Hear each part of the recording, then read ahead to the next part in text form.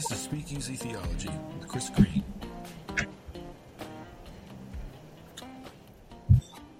Dr. Alice, welcome to the podcast. Good to be with you this evening. How's the summer treating you so far? Way too busy. Way too busy. No vacation at all.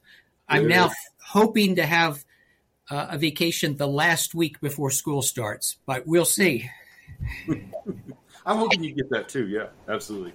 Do you have somewhere you want to go? I mean, what do you want to do? Well, actually, my wife is in Maine without me right now. She's taking the vacation. I'm sitting here trying to meet some deadlines. So, writing deadlines, grading deadlines? Writing deadlines, I'm afraid. Yeah, I hear that. All right. So, as I mentioned before we started recording, I had originally intended to reach out to you to talk about Jesus and ancient Judaism, which is one of your areas of expertise. But that's going to have to wait, at least until later in this conversation or to another conversation. Because in the process, I stumbled on your book, and I try to read everything I can by you. So I'm surprised I missed it when it came out, but I did somehow. Your Encountering Mystery book. So let me set that up just a bit, and then I'll lead into kind of a first question there. Anyone who's listening to my podcast knows this already, but you're a renowned scholar, New Testament professor, New Testament at Princeton for a long time. How many years? Oh, just a decade. I was at Pittsburgh Seminary before I was here, so yeah. I've been here a decade now. And then you're best known probably for your work on Jesus, the historical Jesus, so-called Second Temple Judaism, commentaries, multi-volume commentary on Matthew. You're a historian and a New Testament scholar primarily, but you're a theologian too and a cultural critic. I haven't read it, but you have the book on George Harrison, yes? Yeah, I do. Uh-huh. Yeah. And then this book, I think, fits into something like cultural criticism and theology, for sure. You've written 24 books or more and uncountable articles and papers. But this book, you say this in the preface, this book is unlike your other books in a lot of ways, both in terms of kind of how you approach it, more like a journalist, more pastoral, and in terms of topic. So let's start with kind of what was the experience of writing this like? But was it something you wrote rather quickly? Did it come to you in a press? And then what have the responses been? The early responses, at least. It's only been out a year, roughly. Yeah. Well, so far all the early responses have been good. Some really good. Some just good. But none of them have been bad. So that's unexpected. I tell people that maybe there are people behind my back who are saying bad things about me, but they're not doing it to my face. So that's been nice so far. The experience of writing this book was that I thoroughly enjoyed it, and it was maybe more fun than any other book I've written.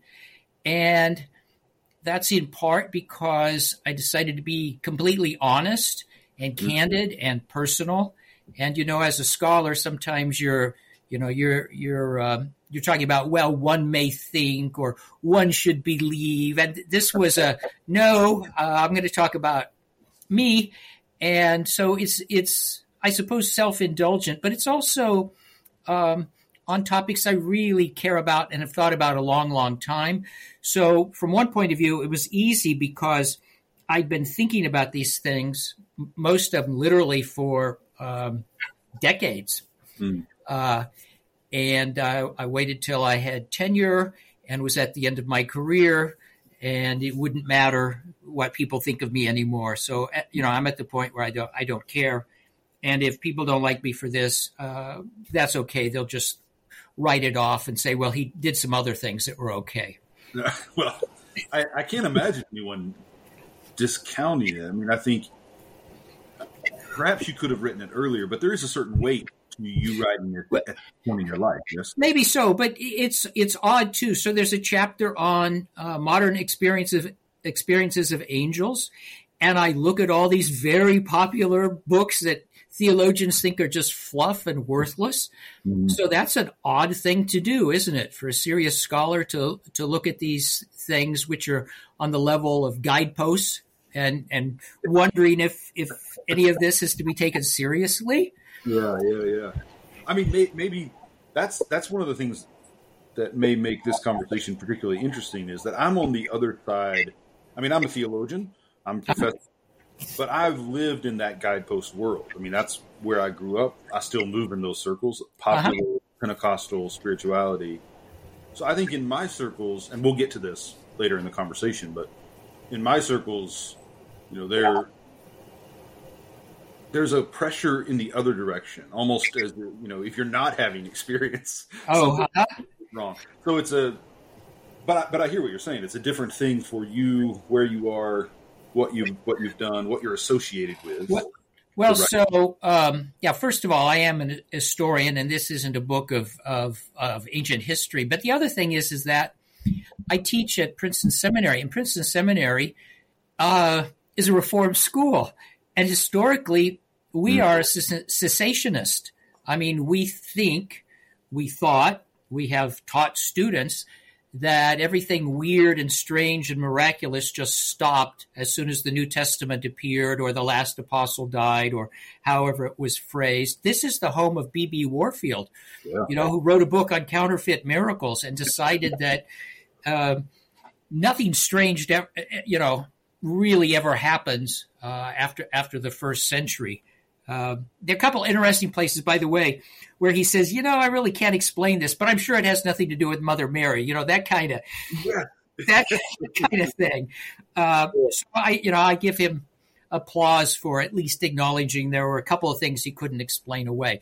But my tradition, going back to the Reformers, is to explain things away, and this is because we come out of Roman Catholicism, and we don't want any Catholic miracles, because Catholic miracles are understood historically to justify or support or put the stamp of approval on Roman Catholic doctrine. And so we simply said, you all have been fooling yourselves for, centuries now. Nothing really strange or unusual or that can't be explained away has happened. So I teach in a place where that is the tradition. And while most of my colleagues certainly aren't there now, there is still, I think, a traditional impulse to ignore the sorts of things I'm talking about in the book. This isn't the normal thing here at the seminary. I understand. Either in the biblical department or the theology department or anywhere else. Mm-hmm. It's interesting you bring up Mary. So I thought I would ask this question later, but I'll bring it up now. I was raised, as I mentioned to you off air, I was raised in a very conservative, small Pentecostal community in rural Oklahoma. And the worst thing you could be would be Roman Catholic. It'd be far worse than being an unbeliever. Yeah. Uh-huh. In fact, there's a recording. Everyone who listens to the podcast knows this, but there's a recording of me when I'm 9 years old preaching a sermon. And I'm listing sins. So I'm 9 years old. I'm listing the sins that I can imagine. And I'm listing them then in ascending order of grievance.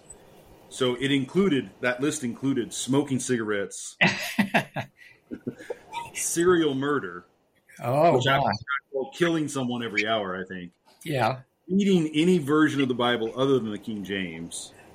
And the pinnacle of the list was being a Catholic priest, right? So there's So that's the world I grew up in. So around that time, I would have been around that age, 9 or 10 years old. One night during my prayers at night, I started suddenly singing a song to Mary, thanking her for sharing Jesus with us, because if she had not been generous, we would never have known him. And it terrified me. I didn't see Mary or hear Mary. I just suddenly I was singing to Mary. And it frightened me so badly, I didn't share it with anyone until I was an adult. I had a child of my own before I talked to anyone about it. Uh-huh. And so I think one of the things that reading your book kind of brought back to me is that even in a community like mine, where there was a lot of talk about religious experience, there are experiences, even in those circles, that don't fit, that don't belong. And that was absolutely was mine. Did you run into that much? Like even in places where there was, a kind of hothouse for experiences, that the experiences were still unpredictable or unexpected? Sure. So sometimes people who are Christian fundamentalists have had a classic near-death experience, for example, and it doesn't fit exactly what they've been taught about heaven or hell, and then they have their experience interpreted to them as demonic or satanic, and a lot of these people simply don't report their experience because they know what the response is going to be. It's actually the case that there are fewer so-called paranormal events reported among fundamentalist Christians than the general population. And I don't think they're having fewer experiences. I just think that they don't fit the categories. Yeah. And when you can't take an experience and put it in a category, the tendency actually is to forget it. When you ignore something, it just sort of goes away. And I certainly know lots of stories of people reporting something and then forgetting it as the years went on because it simply didn't fit the file. They had no file for it, so they forgot it. One of my favorite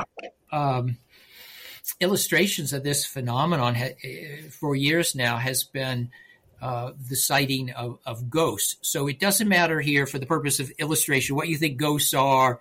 I personally think ghosts are several things, not just one thing.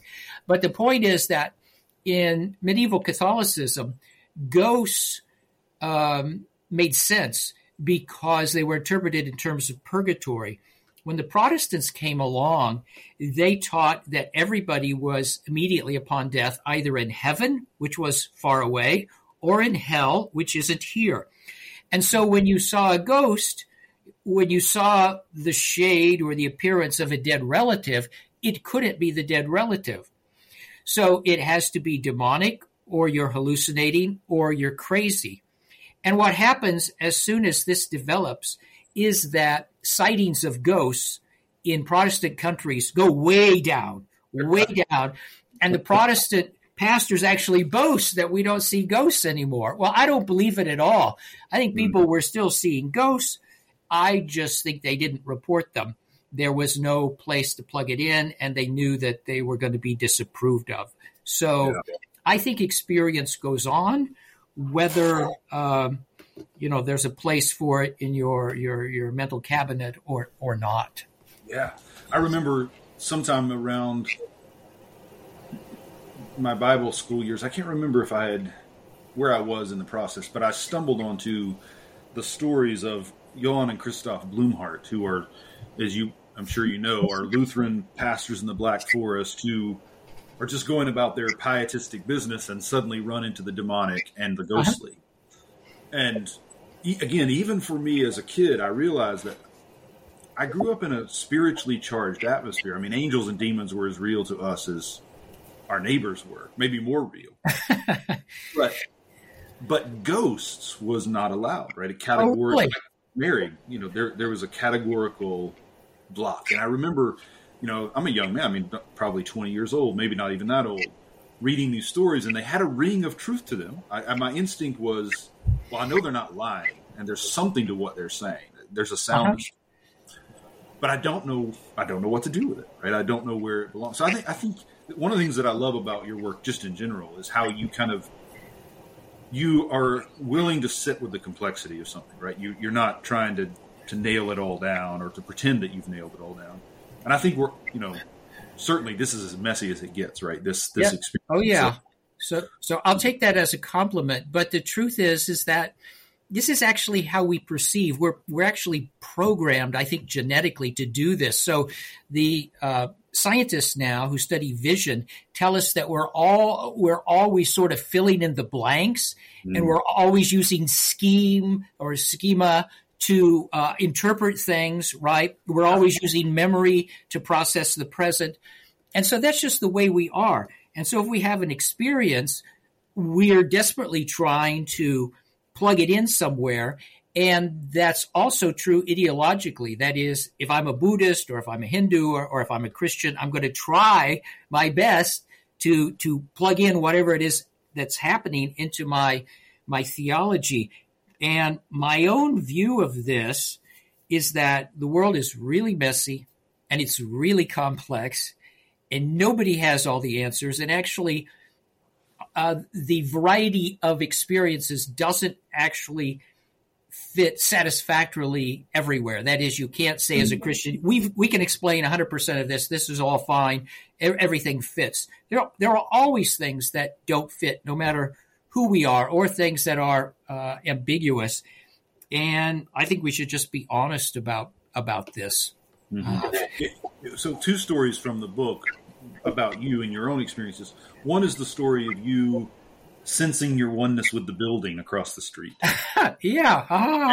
If I remember, I may misquote you here, but everyone should buy the book and test to see how good my memory is. But I think you said something to the effect of, if I were a Hindu, I would know exactly what this is. But since I'm a Christian, I say, well, that's interesting. So talk a little bit about that experience and kind of how you continue to process that. And process not only the experience, but your interpretation of it, right? Because we're talking about both what happens to us and what we're always telling ourselves about what's happening. Well, so the story you're referring to is me waking up from the couch one afternoon. I'm in graduate school, so I'm in my early 20s, and I look at the building across the street, which is a totally unremarkable, actually pretty ugly, old brick apartment complex, I would guess built in the early 30s. Anyway, I'd never paid any attention to it before, and I looked at it, and then all of a sudden I'm in some sort of trance or reverie, and I know for certainty that I am the building and the building is me.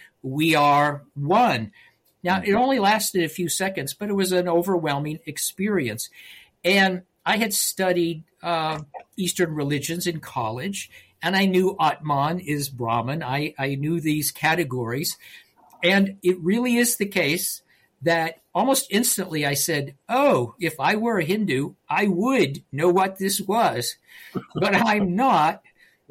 Therefore, what is that? Because I really don't, as a Christian, think all is one and that I am God and God is me and so on and so on. No kind of pantheist. But I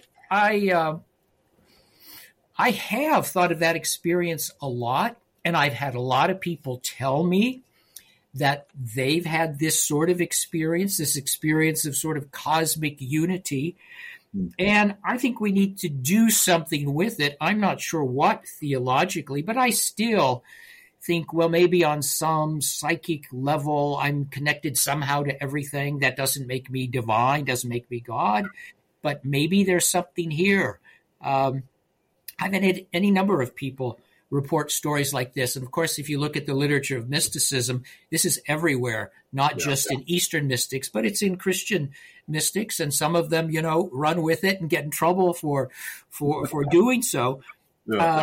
So, I'm not a dogmatic theologian, but I want to pay attention to these sorts of experiences, and I want to think about them. I also think that we should think about them with the resources of everybody who has thought about them and reported these experiences. So there's a point at which I'm not just bringing my Christian, encyclopedia to an experience and saying, okay, how can we force everything into it? I'm saying, okay, I'm not sure what this is. Let's just try to listen to everybody. I do know it's real.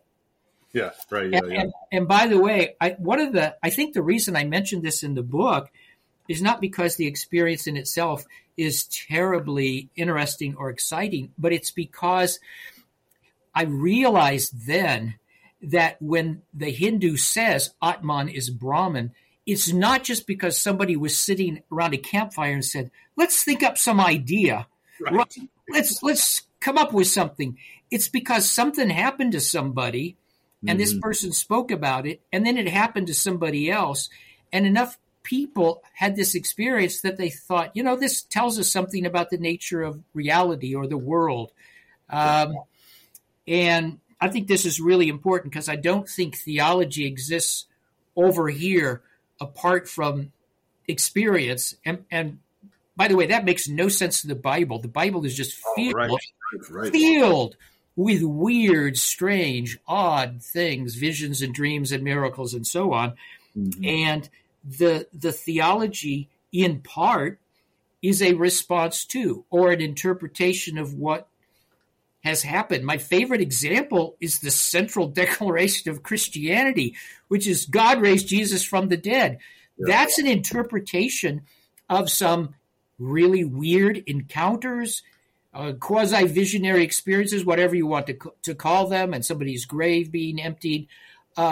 These are things that happened, and then people said, what does this mean? How do we interpret it, right? Mm. So I'm inclined to look at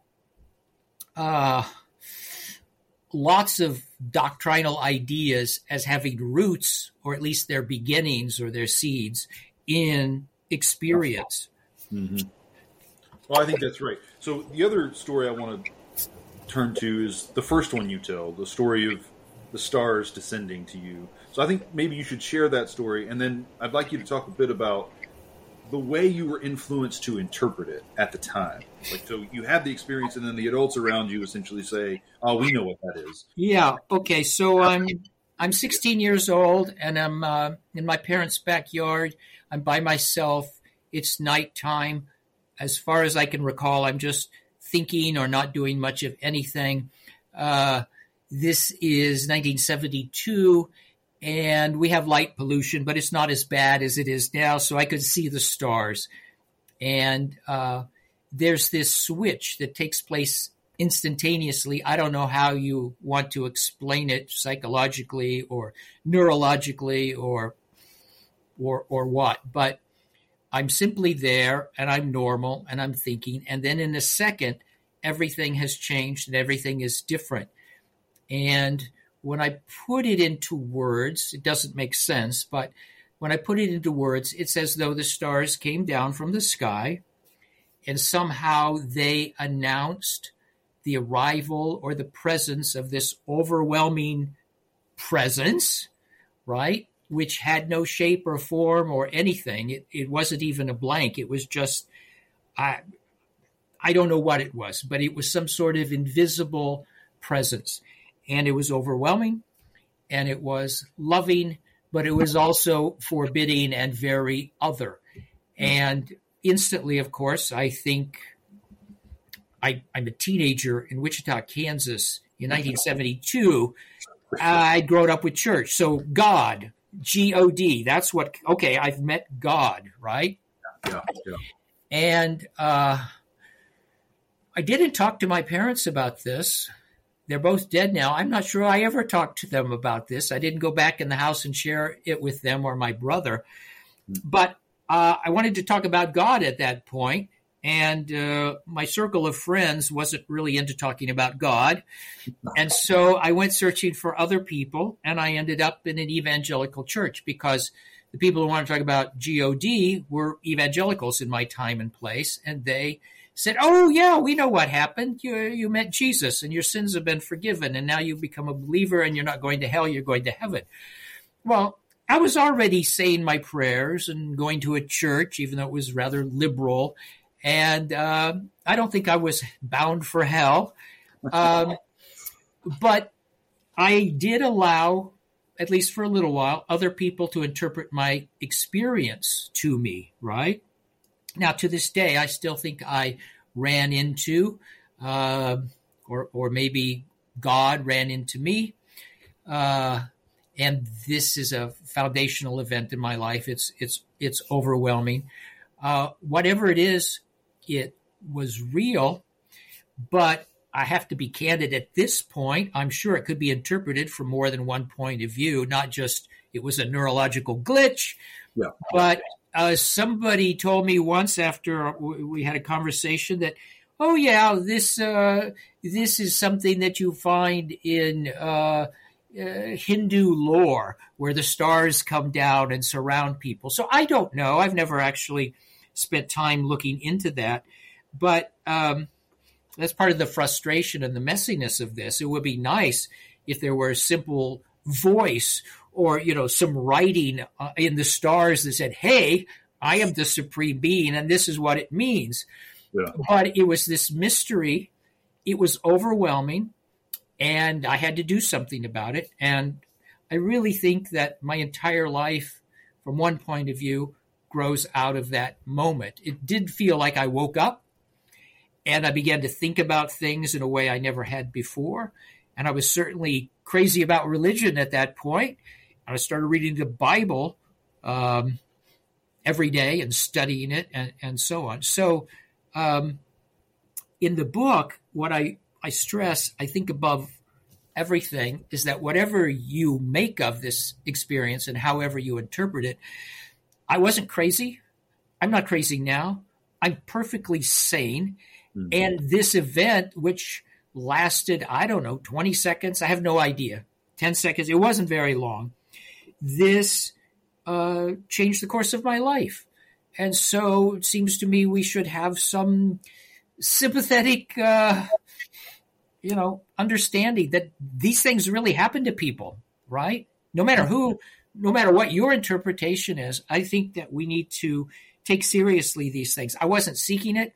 I wasn't on drugs. I didn't drink alcohol. There was nothing. It was just completely out of the blue. Mm-hmm. I wasn't seeking it. So it felt as though it happened to me. It did not feel as though I projected this and made it happen. It was more like something really weird happened to me, and I did my best to struggle with concepts to verbalize it. Yeah.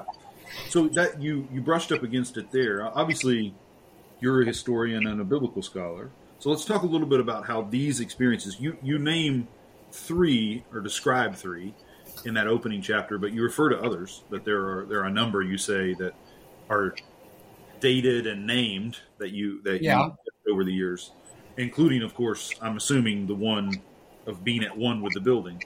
But how has that shaped the way you read Scripture, do you think? I mean, in obvious ways and not so obvious ways. Well, first of all, it makes Scripture more real to me. So if I'm a cessationist, all this stuff is totally foreign. Mm-hmm. And in fact, if I'm a cessationist, I'm actually worried, because if I can explain away everything that's gone on for the last 2,000 years without reference to God or spirits or angels or what have you, then it should be a really easy step to explain away everything in the Bible. Actually, as an historian, I think that the deists in the 18th century are the direct heirs of the Protestant Reformation and cessationism. The Protestants said, okay, all these miracles didn't happen except these. It was really easy to say, well, none of them happened, right? So we're going to be deists rather than theists. I think people like Hume, if you could look at his genealogy, are influenced by people like Locke, who are cessationists, and they're getting it straight from, the Reformation. So it actually makes me more comfortable with the Bible. It actually makes it more believable, and it makes it more real. It makes it more real. So without these sorts of experiences, I just don't know what you do with all these dreams and these visions, and they don't make any sense, do they? No, that's right. Well, you give some terrific examples in the book about Pauline scholars reading. You talk about Barrett and Murphy O'Connor. A couple off the top of my head. Talk about that a bit. The ways in which you can see other scholars in your field or adjacent fields, like downplaying what the text plainly or more or less plainly says. Yeah, well, so I actually think there's been a bit of a change in my field. So, and I think you could trace it in part to James Dunn's work, Jesus and the Spirit, which was published in the 70s. I do know, or I've been told, that when C.K. Barrett heard Dunn lecture on, give the lectures that were the basis for the book, he was really confused and didn't know what to make of it, because he was used to approaching Paul as a systematic theologian and as a theologian who didn't found anything in experience. It was all revelation, and revelation was understood to be opposed somehow to experience. But if you read Paul, he's a visionary, and he has multiple visions, and he speaks in tongues, and apparently he can do some kind of, miracle or miracles. So he's not a laid-back, systematic theologian who's just thinking thoughts. He's a person who is having experiences and watching others have experiences. And sometimes they get out of hand, as in Corinth. Yeah. But he doesn't say, oh, that's a bunch of baloney. He says, okay, let's see if we can't organize this a little better. But he's taking them seriously. He doesn't say, well, you know what, just forget it because this is all a neurological problem. That's just not what he does with this stuff. So I did cite in the book some cases of exegetes when they're looking, especially at the end of 2 Corinthians, where Paul, he goes to the third heaven and so on, where these commentators, because I don't think they're tuned in to religious experience. By the way, C.K. Barrett was a great scholar. I have great admiration for him, so I'm a little uneasy with this. But he wasn't really comfortable with this stuff going on at the end of 2 Corinthians, and so he downplays it. I think that Paul's experiences were central to who he was. Actually, he starts off with what Acts calls a vision, right? He sees the risen Jesus. Yes.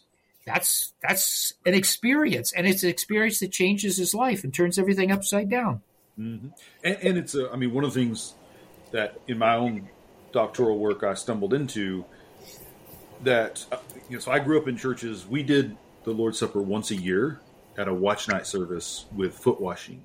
And the text, the assigned text was always 1 Corinthians, partaking unworthily. So as a kid, I would not take communion because I was afraid I would be sick or I would die because of my unconfessed sins. Yep.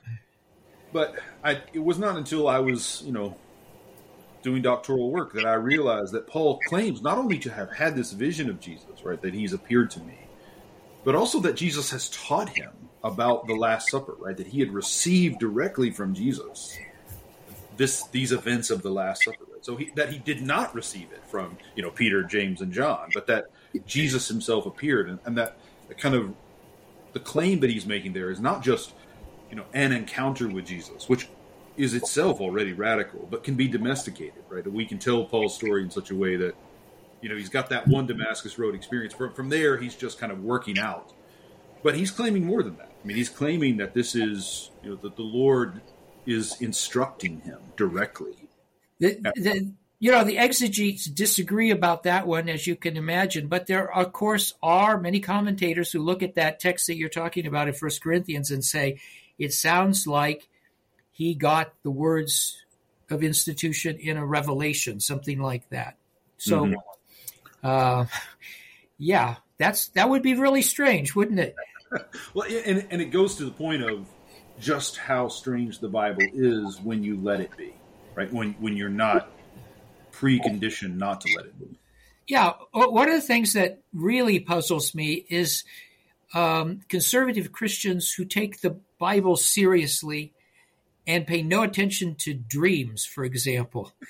There are lots of dreams, and it's also quite clear that sometimes a vision is taking place at night, and the meaning of that is quite clear. That is, sometimes these people are having visions while they sleep, just as goes on today. I remember running across a late second century source at one point, and a woman is describing her vision, and it's important and crucial. And then at the end she says, and then I woke up. The whole thing is a vision, and you don't know it's a dream, except that she adds the little note there.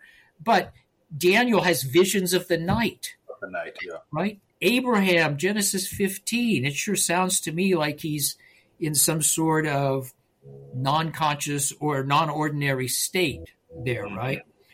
And dreams are interpreted and so on. Anyway, yeah, it's just this is a disconnect. So it goes back to your question: how does this help my reading of the Bible? I look at it and say, yeah, people have dreams all the time. And they remember their dreams, and sometimes they're profound, and sometimes they think God is speaking to them through their dreams. And isn't that interesting? And I'm not, and I just think it's weird to say, well, of course that happened in the Bible, but it never happened after that. Right, yeah. Makes no sense. Yeah, no, for sure. So this, I'm not sure how to ask this question. I'll gesture toward it and trust your intuition with it. But I think so. I just grabbed the book off the shelf before we started tonight. I had a friend who passed away not long after he gave me this book. It's by Roy Clauser, who was a professor of philosophy in New Jersey and had written a couple of books that evangelicals were passing around. This particular book is the one that introduced me to Pascal. The title of the book is Knowing with the Heart, Religious Experience and Belief in God. And in it, in one of the chapters, he kind of sketches types of experiences, which really I learned later, essentially he was synthesizing William James and kind of the other some other classic accounts of religious experience. But he makes a distinction between three types. So he says, I picked this up today just recalling it, knowing I was going to talk with you. He says there are three main types. One, perceptual phenomena such as voices, visions, and miracles are experienced. Two, a sense of a presence, personal or impersonal. Or three, mystical communion or union. And then he goes on immediately to say, these are not mutually exclusive, and some reported experiences cut across these categories. Mm-hmm. And so, I read this. This would have been, early 2000s when I read this. And I've kind of worked with that assumption, right, that you've got types of experiences. But reading your book returned me to this again. I wonder if trying to type the experience is already a kind of mistake. I mean, obviously we have to be able to talk about it, so some typing is required. But if we're going to type it, my instinct is the more important one is something like between the numinous and the weird, or between the numinous and the merely strange. I'm not sure, but maybe you can feel where I'm headed with that thing that's not quite a question yet. Well, so I didn't offer any neat categorizations in the book. I guess when it came to angels, I tried to break those down into 6 or 7 categories. But look, everything is messy. So often when you hear, let's say, a voice or have a vision, you also have SOP, or sense of presence, right? Mm-hmm. And you can have a SOP or sense of presence with mystical union at the same time. So these things overlap. Yes. And the other thing is that I don't know how to draw this neat distinction between the inexplicable and the miraculous. So in the Middle Ages, they have this nice distinction between miracles and wonders. And they say miracles are things we can't explain that are done by God. Mm-hmm. Wonders are things that we can't explain, and who the heck knows what the heck is going on, right? Right. Okay, so I actually think that there are experiences people have, and it's not clear to me which category they belong to, right? And I also think that the category of the inexplicable without figuring out agency is the larger of the two categories by far. And then that morphs very quickly from what people might think of as religious experience to paranormal or Fortean or whatever you want to call it. So my view of the world is messy. And there are lots of wonders. There are lots of paranormal things. And I don't know how to associate God with everything. Now, this is you're a theologian, so you'll be able to solve my problem, but I've had this problem forever. So the problem is, isn't it wrong to say, let's say that some experiences over here are unconnected with God and these are directly connected to God, because isn't God immanent in the world? When I give thanks for my meal, right? An atheist could look at everything from the planting of the seed to my table, the growing, the farming, the trucks, the grocery stores, all of it, and not see anything strange. But I still want to mix God in with that. I still want to be grateful for my food and say this has something to do with God. So that bothers me because I wonder if this distinction between wonder and miracle is sometimes forgetting that God is involved in all sorts of other ways rather than just, parting the Red Sea and you say, well, that must be God. That one's pretty clear. Yeah. But when people sometimes, let's say, have a premonition and they know that they shouldn't do something, and then they don't do it and realize, oh, yeah, I saved my life, right? It's very interesting because in our society, half the people will say, God told me, right? God communicated. Other people will just say, well, I had this premonition, right? Yes. I saw the future or sensed it or something. And a few people will say, well, it was my angel, because I have a guardian angel. My angel told me this. Well, I don't know. I have no, how do I sort these things out? I just don't. But sometimes I like this distinction between wonder and miracle. But then when I think about it too much, then I get anxious and think, no, I'm making some big mistake here. Well, sure, because I think theologically, at least what I would want to contend, is that is a helpful distinction. It's a heuristic for us, but that it doesn't describe some divide that's between God and us or between and us, right? It's something we need to get by, but it's not a division in reality itself. You may be familiar with this language of the causal joint. So I learned it from Rowan Williams, who himself, he took it from Austin Farrar, who was Anglican theologian before him. And I've kind of played with that notion.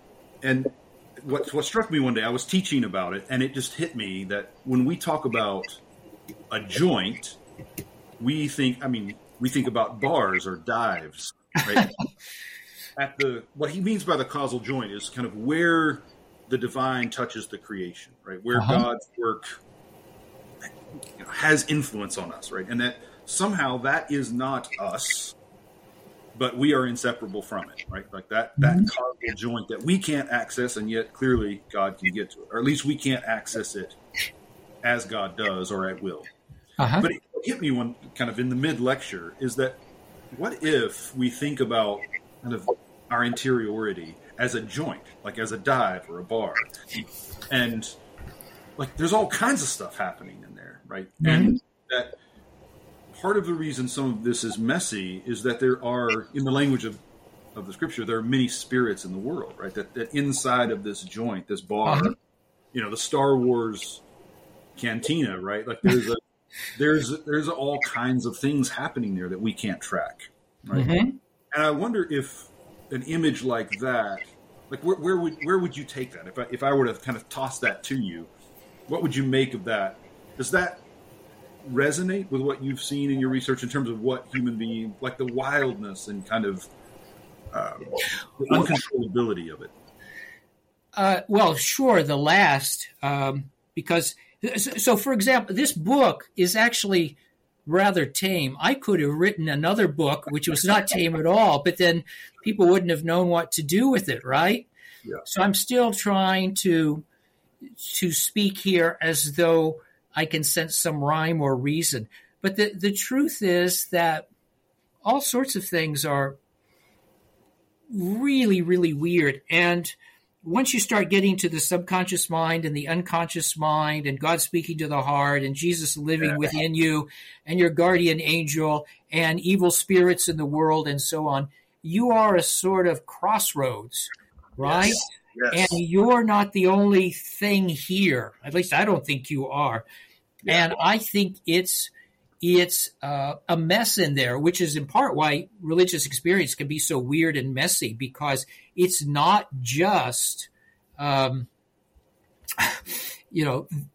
or B or black or white. In fact, sometimes I tell people, I don't know what you'll think of this, but I am okay saying that I believe in angels and I believe in demons, but I'm guessing that those are the ends of a spectrum, and that there are other things in here. I think I've run into other things that don't seem to me particularly for God or against God. They're just weird, right? They're strange, maybe like jinns or genies or mischievous spirits, or maybe just things in some other dimension that by mistake run into us, for 10 seconds, and then they're off to some other place, and it makes no sense at all. Mm-hmm. So, for me, I am, I don't want to be the sort of Christian who says, okay, here it is. It's got to be angels or demons or God or right or evil, something like that. When I was young, I suppose in my 20s, I ran across a fellow named Charles Fort.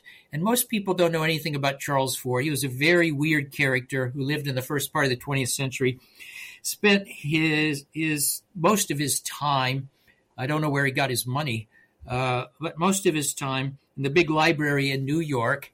And he went through scientific journals and popular science journals, and all he did was catalog things that didn't make sense. Mm-hmm. All right. In his first book was called The Book of the Damned. And by that he meant the facts that are damned by his, contemporary science, things that people have seen or experienced or whatnot that just don't fit.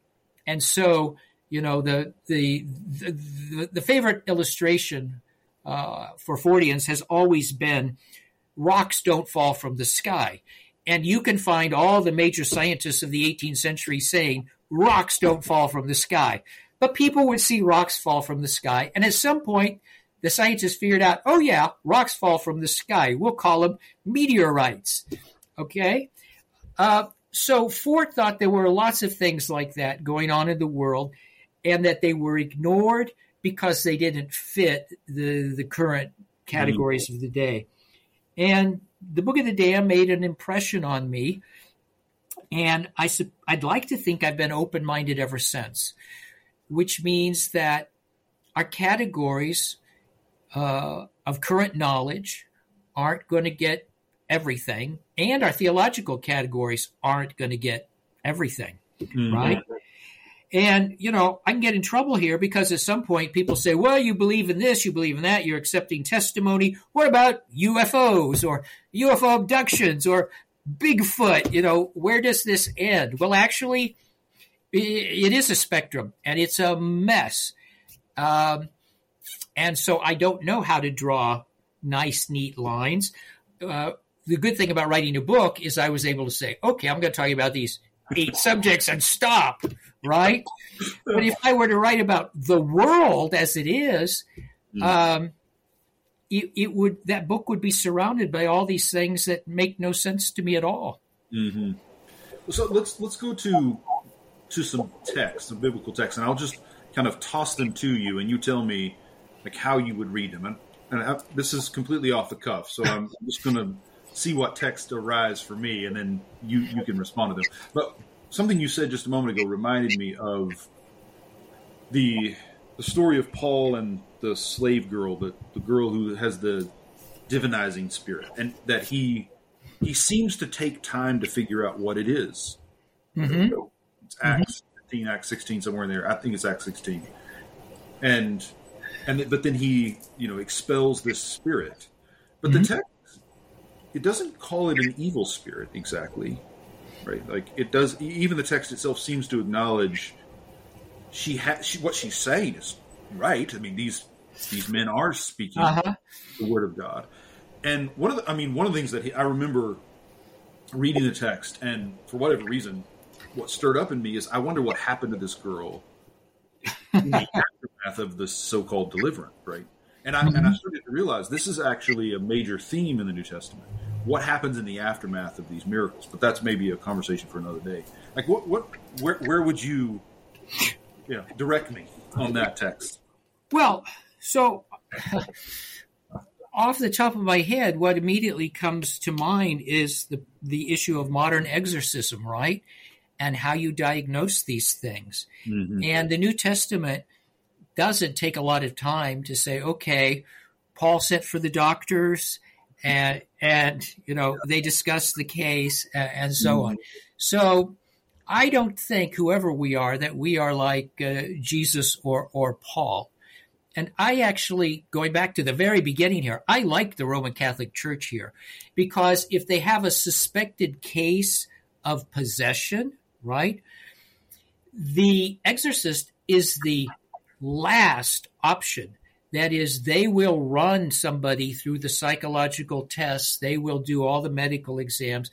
They will try everything to make sure that this can't be solved in ordinary standard categories, right? And then they say at the end of all this, well, okay, let's bring the exorcist in. That's wise. And at this point in history, no matter what we make of the biblical stories, we have to do that, because we do know that for centuries, epileptics were diagnosed as being demoniacs, right? Mm-hmm. And we know that you can, sometimes through surgery, but more often through drugs, you can control the seizures. And it becomes obvious, in most cases, epilepsy is not demonic, yes. Right? It's just, it's actually a physical electrical problem mm-hmm. in the brain. So given everything we know, I like what the church does, which is let's try to figure this out. And if we can't figure it out, then we bring in, the mystery man who has the mojo and the magic and knows what to do with this. So actually, I would be more comfortable with the New Testament if it gave a nod to that sort of thing. But I think in their world, they're just operating with the normal category, which is, this person is a demoniac, and then whatever the mechanism is, the person is healed, right? Mm-hmm. I mean, Jesus doesn't have a pill in his pocket, right? Right. Yeah. Well, there is. So I'll ask you this a question, as both as a historian and a biblical scholar. Do you see differences, say, between the ways so obviously exorcism is right there at the beginning of Mark. It doesn't seem to have the same place in John that it does in Mark and Matthew, obviously. It has no place in John. It's gone. Yeah, right. Unless you read, the devil has no place. It's almost reverse, right? The devil has nothing in me. Uh-huh. But yeah, I mean, Jesus is not the exorcist, right, in John. Uh-huh. Do you see difference between the Gospels beyond that? What do you make of that difference? And then between the Gospels and, say, Paul and in various parts of Paul, talking specifically about the demonic and exorcism, how much diversity really is there in the New Testament on that topic? So I think there is some. And I may be wrong here, but my hunch is that this may have something to do with experience and, for want of a better word, taste. So there are people who are just turned off by exorcisms, and they're not pleasant, and they, want to do something else. And whoever wrote John, he has to know these stories. There's no way he doesn't know some of these stories, and he simply doesn't reproduce them. Mm. And then if you look at Matthew sort of tones down some of the things in Mark. For example, things that you might think of as being a bit magical, right? You've got the spit and the phrase in Aramaic, which might sound kind of like an incantation and so on. Mm. So Matthew believes in exorcisms and he believes in miracles, but I think he's more cautious about this than Mark, or more self-conscious. Mark is just in the parade with Jesus, and he's just telling you what's happening. Yeah. And I've never, by the way, I don't know what Mark is. I really don't. Mm-hmm. There was a recent book written which seems to think that it's actually not a finished text, and it's more like, a notebook or notes or something. And I don't know whether that's true, But Mark is a mess, and I've never kind of figured out how it's organized. Matthew is really neat. Matthew is like Genesis 1. We did this on day 1. We did this on day 2. Matthew's got 14s and triads, and he's got numbers. Mark is just boom, boom, boom, boom, boom. Where the heck am I? So it's the same thing with the exorcisms. Mark is just, here it is. And I'm guessing that Mark is giving you a good sense of what it was like with Jesus, and Matthew just isn't as happy there. It's possible that there are, let's say, this is just completely conjectural, but you can imagine that the author of John knows some exorcists, and he just doesn't like them much. And maybe they're always saying, we're really like Jesus. We're doing what Jesus did, and he thinks it's best to leave it alone. So you can't get behind a text, obviously, and draw those sorts of conclusions. But it does look to me like, for whatever reason, Matthew is not so as comfortable, and for whatever reason, John just says, we'll talk about other things, right? Kind of like my Reformed tradition. We don't do anything with exorcism. And by the way, when I guess I'm half joking, but sometimes I tell people, if a parishioner comes and wants you to do an exorcism, don't do it. Call a Catholic priest. And it's already true. I don't know the explanation. It's already true in the 16th century that Protestants are infamous for not being able to cast out demons, and Catholics, in their polemic against Protestants, say, "What's wrong with you? Yeah. God's not on your side because you can't deal with these demons. We've got it, right?" But that, of course, brings us to another text, which is the accounts in the Gospels and then in Acts of the disciples seeing people casting out demons, but not in Jesus' name, and being up in arms, taken aback by it. But then in Acts, trying to do that in Paul's name, right? And the demons respond with, Jesus I know, and Paul I know, but who are you? So again, you've got diversity right there in terms of the witness. Like, are there exorcists who aren't carrying their Jesus card and yet are still?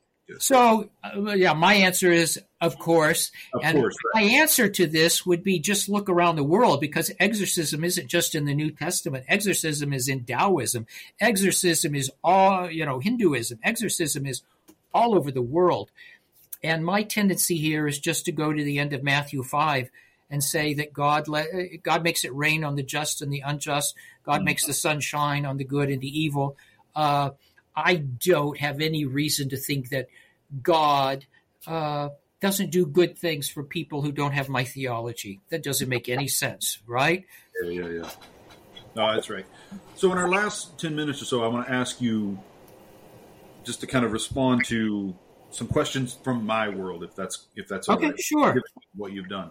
So the first one, and this is one that has bothered me for a long time, both personally because of my family and friends, as well as my own experience, as well as a theologian in this tradition and soon to be a bishop in this tradition, that there seems to be a lot of experience that rings, I want to be careful here, but rings cheap or shallow. And one of the things about reading your book reminded me of this, that I'm bothered by how much folks in my world are comfortable talking about experiencing God, but how rarely that sounds or feels numinous in the telling, or terrible or awful in the archaic sense of those terms. And I realize today it's telling that those words, terrible and awful, don't hold that old meaning. Mm-hmm. So I'm not sure that it's just my tribe that has lost that sense. But unlike, Princeton, the world of Middle America Pentecostalism, God is talking all the time to everybody about everything. Constantly. And yet there are rarely experiences that have life-altering weight, crushing weight, right? So what would you say to us about that? Where would you I don't want to put words in your mouth. I mean, how would you respond? Oh, golly. So I'm open-minded. I like to think that I'm open-minded, and I want to listen to everybody's stories. But human experience is boundless, and it has to be informed, or interpretations has to be informed. And people can have experiences and interpret them in an uninformed fashion, or people can have very little experience and turn them into stories. So I simply think you need a theological education. You need to educate people, right? So I don't know what impression people will get from this interview, but I like to think that the book is critical. When I look at a particular type of experience, I will say, well, I'm inclined to think that we could think about it this way, but I acknowledge there are people who think this, or there are skeptics who think that, and so on. I remember a neighbor once who saw Satan everywhere. When her back ached, she had an explanation. It was the devil attacking her muscles in her back. Okay, well, I didn't buy it. So being open-minded about experience is relative. So I'm open-minded given my context. My context within the academy and the Reformed tradition is a context of skepticism. So to be open-minded in that context is to say, well, I think there are things that we need to pay attention to and can't be explained. But in your context, the problem is another one. The problem isn't being open-minded. The problem is trying to sort through the mass of claims and experiences. And that's why they need theologians as bishops, right? And that's why they need informed pastors. One of the reasons for writing the book for me was pastoral. I want pastors who have some sense of what happens and what doesn't happen, and what's healthy and what isn't, and so on. Because experience is just like everything else in life. I mean, life, I guess, is experience, right? It's a mess. And you can appeal to anybody's experience to prove anything. Mm-hmm. So you have to, I think, follow in William James's footstep, which is listen, look at the stories, and then do your best to analyze them sympathetically, right? Yeah. But you can't just say, I got sciatica. It's a demon. Demon, right? You just can't do that. Or my thyroid is dysfunctioning. I'm not going to go see a doctor. I'm going to have an exorcism. No, that's crazy. So people misinterpret and they overinterpret and they misremember and they tell stories, and all that is true. And it's all indubitable, which means this is like everything else. It's difficult and hard and messy. Mm-hmm. Yeah, one of the things, and I won't take time to read it now, I'm sure you're familiar with it, but there is, in response to Marian apparitions, right, I think it was the Ratzinger's Doctrine of the Faith, Defense of the Faith Commission that formulated this. I mean, obviously it has a long history, but pretty sure Ratzinger oversaw it. Regardless, there's a kind of official statement from the Vatican about how you go about discerning the viability and it's trustworthy, right? These Marian apparitions. Yep. And there are like negative criteria and positive criteria, but there are three that they point out that kind of stayed with me that I think apply far beyond like appearances of Mary. And that is, the first one is, what kind of person are we dealing with here, right? Are they a trustworthy person in general? I mean, do we rule out, this is a person who's always saying crazy things, right? But then, so that's one thing. And there is an element of that is, inevitably subjective. Who's doing the judging? Yeah, sure. The things they point out are, what is being claimed in the revelation? Like the content, if there is any, to the experience. What is that content? And does it resonate with the tradition? Does it seem, it doesn't have to like touch, in fact, it would be suspect if it simply repeated what had been said before. But if it resonates, that's a good sign. If it doesn't resonate, why not, right? But I think for me, the one that's most telling is, what is the fruit of the revelation being shared? Like once the story is told, what comes from it in the life of the person who's experienced it? Does that seem sound to you? Because it strikes me as a really like prudential, in the best sense, approach to these matters. Off the top of my head, because I don't know the document to which you are referring, but off the top of my head, that makes perfect sense. And the last one is actually William James's idea. So you will know them by your fruits. And that's actually how he sort of pragmatically approaches the issue of religious experience. You should judge them according to the outcome. But I would add something here, which might not be helpful for you, but a sort of footnote as a Fordian again. So let's say that you have a Marian apparition, and let's say a number of people claim to have seen it at the same time, but you decide that it's not Mary. All right. So your inclination as a Catholic is to say, okay, that's gone. Let's go on to the next thing. My inclination as a Fordian would be, what the heck was that? Are people having a collective hallucination? Are there such things as this? What might this be? So one of my favorite illustrations of this is the series of appearances that took place in Zaytun, Egypt in the late 1960s. And if you read the accounts from the people who were there, and many of them are Muslims, they're not Hindus, and some of them are secular people, and some of them are journalists, you understand why the Egyptian, the Coptic Christian says, this was Mary. It's just obvious how it couldn't be anything else. So I look at this, and this apparition, which was seen repeatedly, never said anything, never communicated anything. And I look at it and I say, wow, I have no explanation at all. I simply don't know what this is.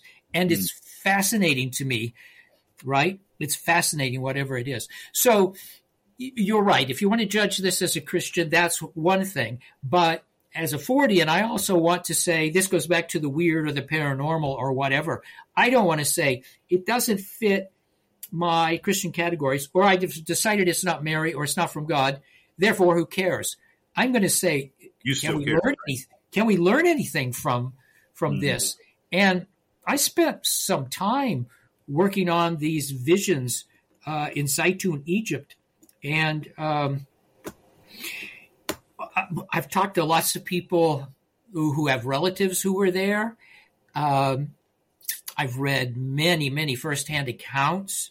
I've been able to see a manuscript which has collected tons of these things. I don't know what to make of it, but I actually think that whatever you make of it, it might be a sort of disproof of materialism or reductionistic materialism, because whatever this is has no as far as I can see, it can't be reduced to anything that we understand now. Mm-hmm. The manuscript I saw on this event is written by a philosopher, and this is actually his conclusion. His conclusion is not Mary revealed herself in Egypt. It's this makes no sense. Mm-hmm. If it just makes no sense. So that's just a footnote. I had to throw that in there. But I think maybe we'll get a chance in the future to talk further. But I definitely think there are things that, as a theologian, as a Christian, that there are things that are evil and there are things that are good, but that the world, you described it as a kind of spectrum, but I think we might also simply talk about it as the world in which the good and evil are set against each other is just so much stranger than we've allowed, like so much stranger. And that there's that, and to your credit, I think you challenge Taylor on this, Charles Taylor's notion that there used to be porous selves. And selves. And, well, I don't know that there are any buffered selves. I think there are people who tell themselves they are buffered. Yeah, I agree with that. Look, I'm porous. My wife is porous. My children are porous. I have porous friends. The idea that that we're not poor, it just makes no sense to me. Yeah. These things are going on. They're just not going on officially in certain sections of the academy. Yeah. That's it. And they do go on with people in the academy who then don't tell anyone about them. Yeah, that's another thing that comes through in the book, is that you show that there are a lot of people who are having these experiences but won't allow themselves or don't feel that they are allowed to say so. Yeah, actually, one of the things I talk about in the book is a website which is for scientists, official, PhD scientists, a website where it's a safe room. It's a safe room for scientists where they can be mystics and say, this happened to me, but I won't tell you my name because I'll get fired. Yeah. So, that's not only evidence that scientists are having these experiences, but it's also, sadly, evidence of censorship, which isn't just, in the cessationist traditions. It's also part of our secular society, or parts of our secular society. Last question, and this is a somber note, but I don't want to end the interview without us talking about it. I think the most haunting thing in all that you shared is in the chapter on prayer, which I think is the third chapter, and you talk a bit about your own praying, like how you learned to pray. You, like most of us, were not taught how. And you describe, which again, I laughed out loud when I read it the first time. You're seeing names on a geographical. Oh yeah, that caught me wildly off guard, which is delightful. I'm glad. We should talk more about those things. I think as scholars, we should be more open with one another about it. But toward the end of that chapter, you make the observation that you think the more screens, the kind of proliferation of technology and entertainment technology in particular. I think you say at one point, there are more screens than there are people at this point. And you say the more screens, the less prayer. The more screens, the less prayer. So again, it's a kind of a heavy note to end on. But I think it's such a vital one, and it's the most haunting line for me from the book, at least after my first reading. Let's talk about that. So you mentioned Pascal earlier, and my thoughts about this actually go back to Pascal, who's been a very important person for me. Pascal says, one, that we run from God. This is just our natural state. And two, we run from ourselves. So the result is we're always trying to entertain ourselves, correct? Yeah. And prayer is not running from God, and it's not running from ourselves, because we're actually usually sitting alone and we have to look in and we have to think and we can't be distracted.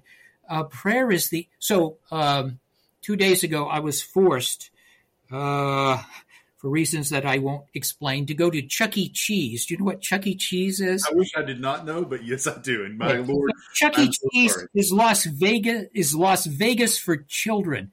It's absolutely horrible, but it's exactly what Pascal is talking about. It's just distraction, distraction, distraction. And as somebody who thinks we need to think quietly and meditate and say our prayers and examine our lives and look ahead to death and do all these very somber, serious things, I think screens are taking us from these things. And I actually gave some statistical evidence for it. I don't think that this is an empty claim. But the other thing is, if you're old enough, if you're like me, you can remember life before screens. I remember before screens, right? And I wish I could go back there. Yeah. Because it is much harder for me to sit in a chair and read a book for 6 hours than it used to be. In fact, I don't do it anymore. Mm-hmm. And I just think this is bizarre, and it's totally unnatural. I'm old enough that I can remember my grandparents, and my grandparents could remember a time when there were no screens. Yeah. And they got along. They weren't miserable because they had no screens. And then they could remember when there was one screen in town. It was the movie picture show, right? 1910, 1950, that's it. And then they remembered, they lived through it, where all of a sudden TVs appeared, and then everybody got a screen, and then we got phones, and everybody has multiple screens. Heck, I'm on a screen now. There's a screen there. My cell phone is. I have 4 screens right here. This is crazy, and I've given up pretty much talking about it because I think people think I'm weird, but I do think we're addicted to screens, and I don't think they are helping us. And I don't think little apps that remind us to pray or that have the Bible on it are really the solution. I don't know what the solution. Maybe there is no solution, but well, it is. I think a really important, not just interesting, but important, like domain for us to pray into and study. So I'm glad you raised it. Interestingly enough, I was raised in churches that we weren't allowed to watch television. So I was raised without a screen. In fact, when my parents would take us on vacation or we would travel to see family, if we stayed in a hotel room, they would cover the screen with a towel or whatever. I was an adult before I went to the movies. And then later in life, I kind of became interested in the history of that. So I taught a course on theology and film and Pentecostal tradition. And I studied the history of kind of Pentecostal preaching about the movies. And one of the things I've picked up on is exactly what you just described, which is there was an instinct. And I mean, I think, it went off in socially conservative ways that really didn't have much to do with the gospel. But there was a kind of salient moral instinct that there's something here about the movie house. Like, this is a different kind of space, and people are different in that space. And I think that intuition was right. Now, the labels that they gave it, the sins they associated it with, I mean, that quick, moralistically, it became problematic. But there was an intuition there, I think, that we become different around screens. And I don't think it's an accident, right, that we talk about them as screens, like things that come between, that filter out. That's not an accident. No. I'm never going to do this, but I do know from poking around a couple of libraries that there was a sophisticated secular literature written against television when it first showed up in the 40s and 50s. And I've always wanted to go back and read this literature and see to what extent it was prophetic, because I would bet that they foresaw lots of things that have happened to us. Anyway, I wish how many theologians talk about screens? How many preachers talk about screens? I don't understand it. I don't understand it because it's one of the most important things that's happened to us in the last 2 decades.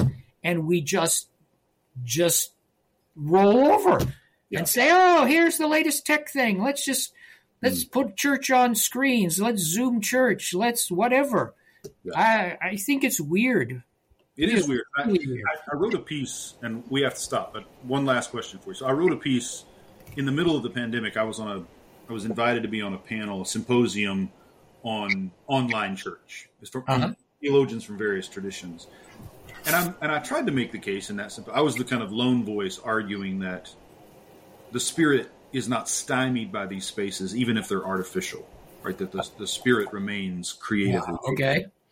And I still stand by that. I do think there's a way in which just because it's artificial doesn't mean it's unreachable for the Spirit. But I think it is territory that needs to be sanctified. There is no neutral ground, right? And certainly not artificial ground. So I think there's room to go with that. But I guess this is the question I'd like to end with for now. And that is, for those folks in my world, or yours, I mean, just anyone who might be listening to this, what should they do with their experience? How is that something that's important to take seriously, or do you feel like it happens to us, and if we make something of it, well and good, or do you think there's a kind of moral and even Christian responsibility to make something of the experiences you've had? Sure. So the pietists are really big on Jesus living in your heart and feeling God and so on. But, the account of creation is that God made you, all of you, and that would include your neurons, right? And your ability to think and to be rational. And I think the Bible itself is trying to interpret, rationalize, if you will, things that have happened to people. They're trying to figure out events and visions and dreams and so on. And that's the responsible thing. The responsible thing is to be, so to speak, a whole human being, not somebody who just feels or somebody who just sees, but somebody who processes everything. I mean, this mind we have is an incredible gift, and it's folly not to think. So I know that we're never going to see the day where every single Christian reads William James's The Variety of Religious Experience, but we could have pastors in Sunday school talk seriously about experience, right? Mm-hmm. Or pastors that might occasionally say things from the pulpit which would give people permission to think and talk about things. If people have experiences and they can't think about them at their churches, they're going to go think about them elsewhere. They're going to get help from some other source. And so I'm disappointed in theologians who aren't doing much with this. I think there's a theological responsibility here. I completely agree. Thanks for the nudge in that direction. And I for one, want to see the second edition, the wilded out version. Uh-oh. I know you've got so many other writing projects for this. Dr. Allison, thank you so much for this. I really appreciate you making time for Thanks, it. And Chris. hopefully we'll get a chance to talk again, okay? This was fun. Okay, take care.